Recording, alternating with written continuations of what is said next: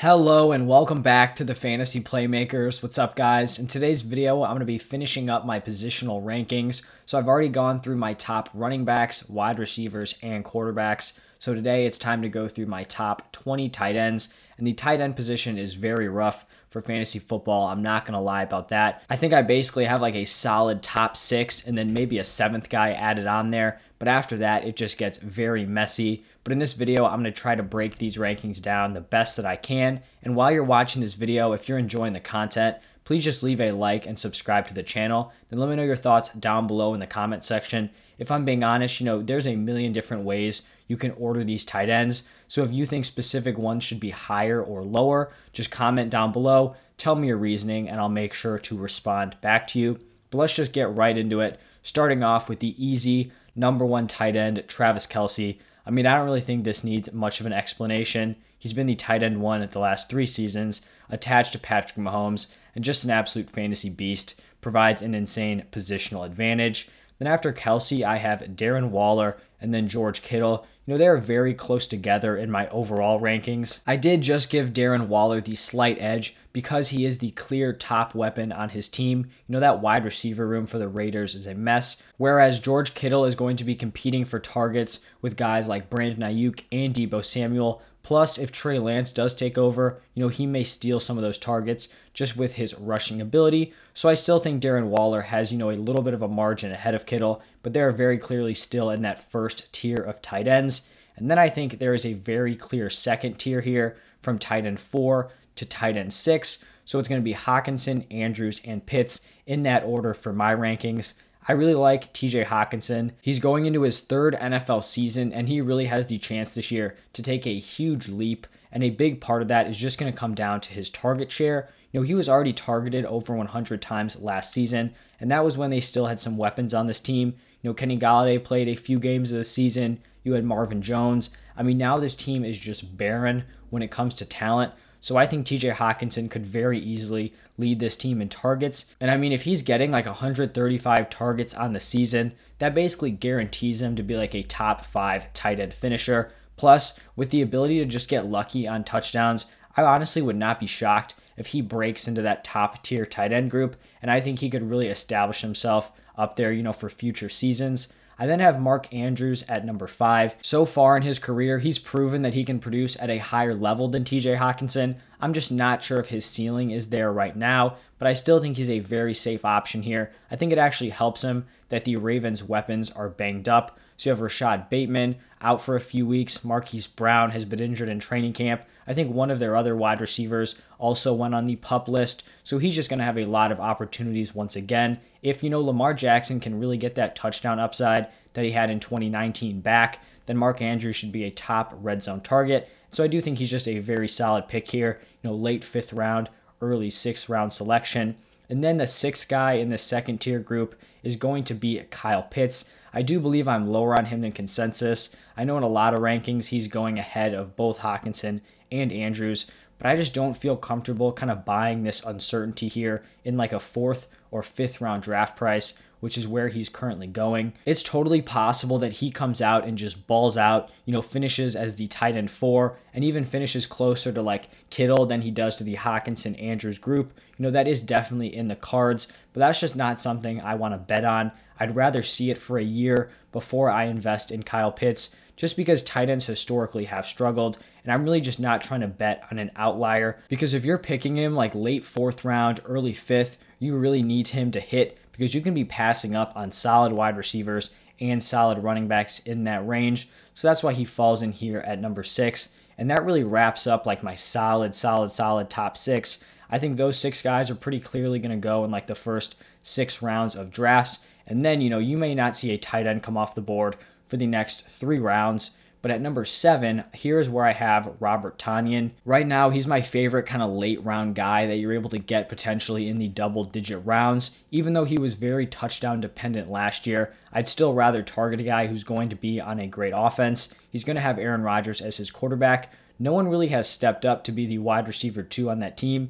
It could be MVS. I like MVS as a player for fantasy, but he hasn't really firmly established himself. So that means Robert Tonyan can still be very involved in this offense. And honestly, he was just so efficient when he was targeted last year. And so I do think that Aaron Rodgers trusts him and is going to continue to keep him involved. And honestly, for these back end tight ends, a lot of them are not going to get a ton of volume. So I'd rather bet on the ones that are in high end offenses who have the potential to put up a lot of those touchdowns. For me here at number 8, this is where things start to go really messy. I think you can make an argument that the tight ends from 8 to maybe like 16 in my rankings could be flipped around in any order. So I'm just kind of going to break these players down one by one.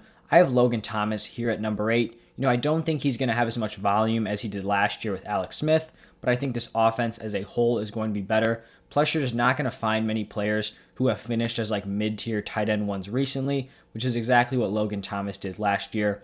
Plus, he is a great athlete. So, just a guy that I think could be a solid red zone threat and, just a very solid late round selection. Then I have Tyler Higbee here at number 9. He's not a guy who has a great track record of NFL success, but the opportunity is 100% there because Gerald Everett is now gone. Plus, you now have a major upgrade over Jared Goff with Matthew Stafford. And so if Tyler Higbee has the ability, he will receive more than enough opportunities to really live up to this ADP. And he's another very solid late round tight end target. At number 10, I have Noah Fant.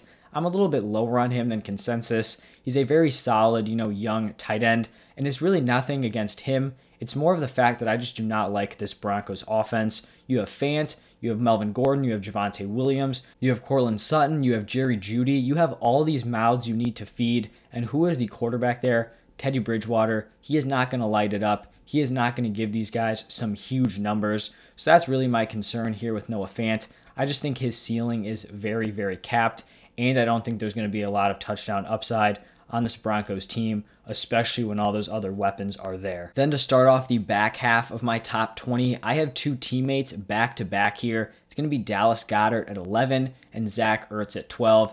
I really had no idea what to do with these guys, if I'm being honest. This Philadelphia tight end room is all over the place. So basically all offseason, we've heard that Zach Ertz is either going to be traded or cut. Then he reports to training camp. Reports still are that he's likely to be traded or cut. He's kind of just showing up for appearances. And then now Zach Ertz comes out, says he's all in on being on this team. Like apologies have been made, and now he wants to retire as an Eagle. So that definitely drops Dallas Goedert's ADP a very fair amount. And then just yesterday, I believe, we're hearing that Dallas Goedert was in trade talks to go to the Minnesota Vikings before they made that move to get Chris Herndon. So now everything is just all up in the air. I'm someone who hasn't totally written off Zach Ertz. He's been consistently ranked as like a 20 or later tight end in fantasy rankings, which I just think is crazy because when you're getting like to the late teens, none of these guys really have any upside. You would have to be so lucky for them to even be startable in your lineup. And then you have Zach Ertz sitting there who in 2019 was a high-end tight end 1. I just don't think you can be throwing that away so quickly.